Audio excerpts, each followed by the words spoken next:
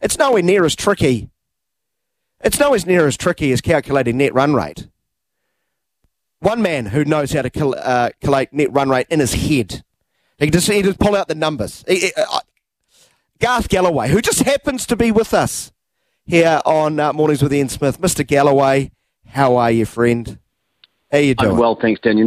Nice to talk to you. And New Zealand's net run rate plus 2.149 in the World Cup at the moment. Exactly. Just done that in my head. Exactly. How easy, good. Easy. Garth, we should. The team won't be like this. The team can't afford to be like this, but we as sports fans, and yes, we commentate the sport, we are still allowed to be sports fans, we're still bathing in that performance because it was utter brilliance from the Black Caps, wasn't it, against England? Daniel, I can't remember a better performance with white ball, I don't think. It was certainly up there with New Zealand's greatest performances in that format of the game. I just thought it was incredible. And you and I have watched this team a lot over a number of years. And I think I speak for both of us when I say I would never have predicted a win of that sort of magnitude. It was incredible and so thrilling to see Ravindra and Conway, but performing with such skill. But also, earlier on, I thought Latham's captaincy was fantastic. He had one of those days where every call he seemed to make, turned to gold. He had the Midas touch. You see players like Phillips picking up a couple of wickets, and you know that things are going your way. Henry's bowling was magnificent. Bolt, I thought, was just a little bit off at the start, but then came back.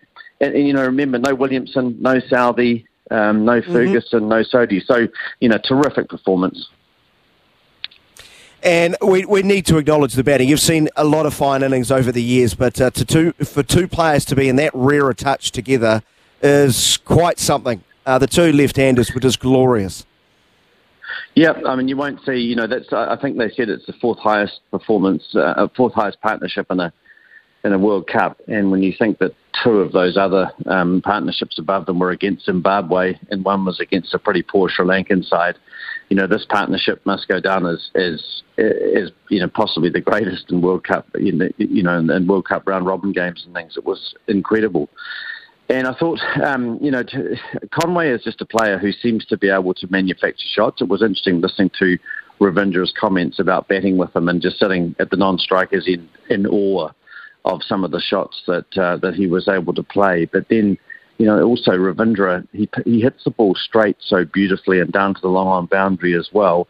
And we also saw him, I thought, which was a really telling part of the game, when he pulled Mark Wood away to the boundary behind square for four.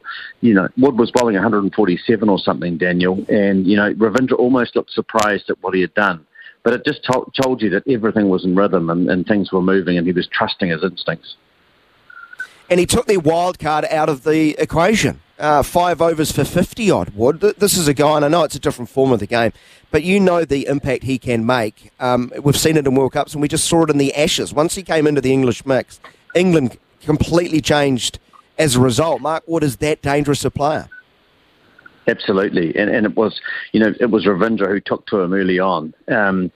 And, for a 23-year-old playing in his first World Cup, it was a terrific show of confidence. I think we've also got to give the New Zealand selectors a pat on the back, Daniel, for putting Ravindra up the order. He'd shown glimpses down the order, scoring runs at a pretty good clip, actually, and starting to become more consistent. But to put him up there and, bat him at 3, was a masterstroke, really. And it now gives them, I think, some real confidence in terms of their top order. For me, Young has struggled quite a lot. I think he's kind of the weak link at the moment up there, and but no doubt they'll give him a run against the Netherlands or Afghanistan, and hopefully he'll find some form. But it's a nice problem for the New Zealand selectors to have, and you think how they're going to juggle around with the order now. Young has to come into some sort of form. Williamson comes in, so perhaps Ravindra will open, and I'm sure he could do that job pretty well as well. Well, if I was to put you on the spot, you're never shy to tell me to go jump with regard to selecting a cricketing 11. If everyone's fit here, Garth, if everyone is fit and available, would you make that bold call of asking Rachin Ravindra to open for the first time in international one-day cricket? And he's your man for the rest of the tournament. Is that what you're saying? Yeah, I think I would, because I just don't. For me, I'm not sure I would have picked Young for the team. Actually, I think interestingly, I like Blundell more at the top of the order. He hasn't played as much, but I like him. He is. Ravindra is the person I think you have to think about opening now, and that gives you the solidity. You've got to get Williamson in there. I mean, Williamson's not going to play tonight, is he? So. Presumably Young will get another trot. But I think when you're starting to look into the big games, you have to get Ravindra in the mix, and I think he'll have to open with Conway. I don't see that, the difference between batting at 3 and 1 or 2. I don't see the difference as being too marked, and he has, he's played many games for your beloved Wellington Firebirds, Daniel, opening with Conway in white ball cricket. So, I don't see it as being a giant step for him. But it shows the level of depth we do have if you're leaving Will Young out. He's had a really good year, hasn't he, Garth? Averaging over 40 in one-day cricket this year, strike rate of over 80. And, he was just a little bit unlucky with that caught down the leg side. You hate it when that happens. But that is another sign of the depth and options we have, that we could find Will Young, a very fine player, completely out of the mix. Yeah, I just think Young has not... He has been good at times. Again, I always tend to judge players against the stronger opposition. The top sides, Daniel, and where players score runs in those matches. And sure, he was unlucky. Absolutely, he was unlucky getting strangled out down the leg side. But there is depth in the side. I agree with you. I think the interesting thing for me is that you've got players like Phillips and Ravindra and Mitchell as well, who can bowl and bat. And you're seeing, these sides that, like India, the top sides in the world, the really good ones are the ones who have got a lot of these players who can do a bit of both. And, I know Phillips is not a top-class, international off-spin bowler, but he picked up 2 for 17 the other day and did his job. Ravindra is able to roll his arm over. He doesn't have the beautiful subtleties and control that Santner has. The more time he spends with Santner, I think, the better. But there is some real strength. And what you're also seeing, I think, which is wonderful, is that the players, the batsmen are prepared to hit the ball. The tentativeness seems to have gone, and you and I have watched New Zealand sides where the strike rates haven't been as high. They've struggled a little bit, lost wickets early on, and so on. But quite incredible, I think, really, to see these guys come down at having lost Young and then to play so well. And interestingly, just thinking about that, Daniel, wasn't an extraordinary recovery from India being 3 wickets down for 2 runs last night, and then chasing that total down with comparative ease. Again, looking at India's strength, those 3 spin bowlers, Kuldeep, Ashwin, and Jadeja, just wonderful performers. Yeah, and I wanted to move on to some of the other games. I was going to ask you, of all the ones that have been played, what has stuck out? And I'm guessing here it is the India-Australia game. Marquee sides, of course. So much expectation on India. I thought Australia were really well positioned. 74 for the loss of 1 in the 17th over. And then Warner goes, and unfortunately, I think it's only 10 or 11 overs later, Smith goes. But I'm sorry, Australia need to show more. Despite losing those 2 fine players, they crumbled away quite poorly with the bat to be out for 199. Yeah, look, they did, and watching those dismissals and having a look at the highlights packages today, and I actually watched a fair bit of it last night too. I thought that it was really interesting because Kuldeep came on quite early, the left arm wrist spinner for India, and he really seemed to struggle with his length in his first couple of overs, and then he was too full, and then you saw him just pull the ball back a little bit, and things started to happen. He picked up Warner with a caught and bowled. But then, just the sign of how difficult it's going to be for some of those signs. We saw Smith, who was in pretty good nick, getting beaten by a Karen ball by Ashwin. I don't know if you saw it, but it just turned and gripped and moved away from the right-hander. Yeah. And then he had Jadeja with a classic Jadeja dismissal coming around the wicket and drifting the ball into Smith. He played down the wrong line as it turned and it clipped the top of off stump. And, for me, when you look at those three spinners, all of them, Ashwin and Jadeja in particular, capable of getting runs as well. They took six wickets between them, Daniel. Ashwin had 1 for 34 from 10, Kuldeep 1 for 42, and Jadeja 3 for 28. And that's where Australia really struggled. And I think, when you see, obviously India's batting after losing those 3 wickets early on was wonderful. But those 3 spinners are going to be a handful for all of the sides. And, one of the things I felt with this tournament before it started is that the teams with the best spin bowlers are going to have an advantage. It's stating the obvious, but I think India's 3 are magnificent. Yeah, Rohit Sharma, Ishan Kishan and Suresh Iyer all gone without scoring 3 for 2. They have another chance soon after. They don't take it, but, Kohli is just wonder. But KL Rahul, what a knock that was. He won't get the headlines in India because you've got to write headlines about Kohli, but I thought KL Rahul's knock was superb. Yeah, it was brilliant. And the drop chance I think you're talking about is Kohli being dropped by Mitchell Marsh on 12. And that they would have been 20 for 4 at that stage, India, and that might have meant, that there could have been a change in outcome. It was a bad miss by Marsh. But, yeah, Rahul he's a beautiful player, isn't he? I love watching him drive the ball, and he's so confident and such a crisp striker. And but also, I just think, again, the mental strength of that Indian side to be 3 down for 2, and then they just took the game to the Australians, and they won it in a canter in the end. Yeah, and the 2 Australian spinners combined, 16 overs, none for 86, I think it was. Just not good enough in those conditions, as you pointed out. South Africa's ridiculous win against Sri Lanka. I do worry about Sri Lanka. Former champion, of course. They look well off the pace. I know they gave it a good lick, chasing a losing course from the outset. But 428 for 5, Garth.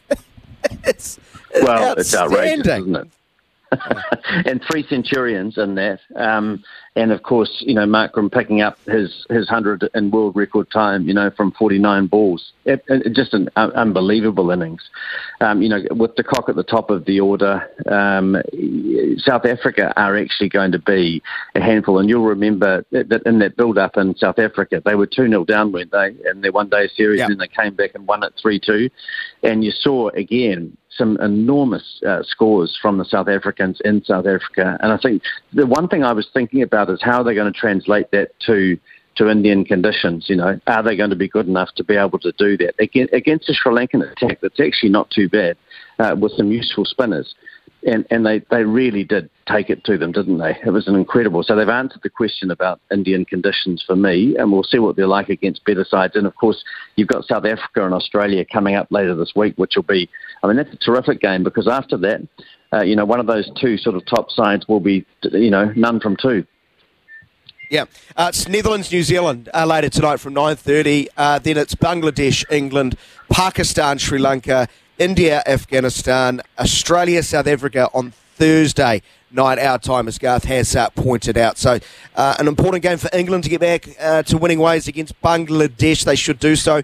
And New Zealand should make it 2 for 2 against a pretty good side in the Netherlands. They were excellent, I thought, with the ball in the opening sort of 10 overs against Pakistan. But, the question is, do they bat deep enough to score big enough scores in India? No is the answer, I think. Delede, isn't he an extraordinary all-rounder, picking up 4 wickets and then scoring 67 in that first game? I thought he was terrific. But no, New Zealand should be too strong for the Netherlands. If they lose a game like that, it undoes all that wonderful work that they've done in the first game against England.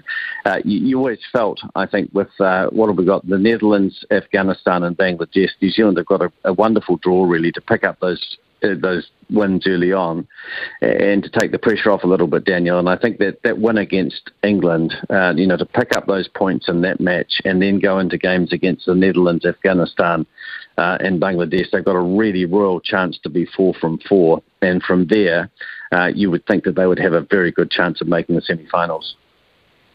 I'll get you out on this one, Garth. Garth Gallaway is with us, leading cricket commentator.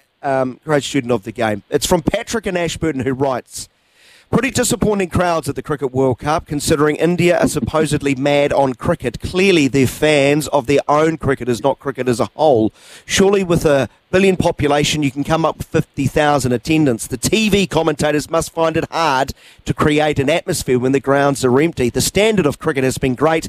Come on, India, get amongst it. We can't ignore it, Garth. It's pretty obvious, isn't it? The elephant in the room. I thought, well done, Patrick, from Ashburton, beautiful mid-Canterbury area. Look, I thought it was incredible. But, Daniel, the ground seats 130,000, doesn't it, at Ahmedabad? But I heard or read that there were 40,000 people in the ground. I couldn't see any of them. I mean, I don't know when they arrived. That number seemed to me to be absolutely bizarre. You saw Sachin Tendulkar at the start of the day taking the World Cup trophy out and about 3 people in the crowd applauding him. And there just seemed to be no one there early on. They may have come in later in the day. I gather it was a working day in India. And, the organisers being chastised for not putting India in, for the first game to try and get a big crowd in. But it really is, it's a comment I've heard by, not just from Patrick, but from many people, that the Indians really, they love their own team, but they're not too interested in watching other teams. I also think it made me just reflect on the Women's World Cup in New Zealand and Australia, Daniel, and how incredible the crowds were.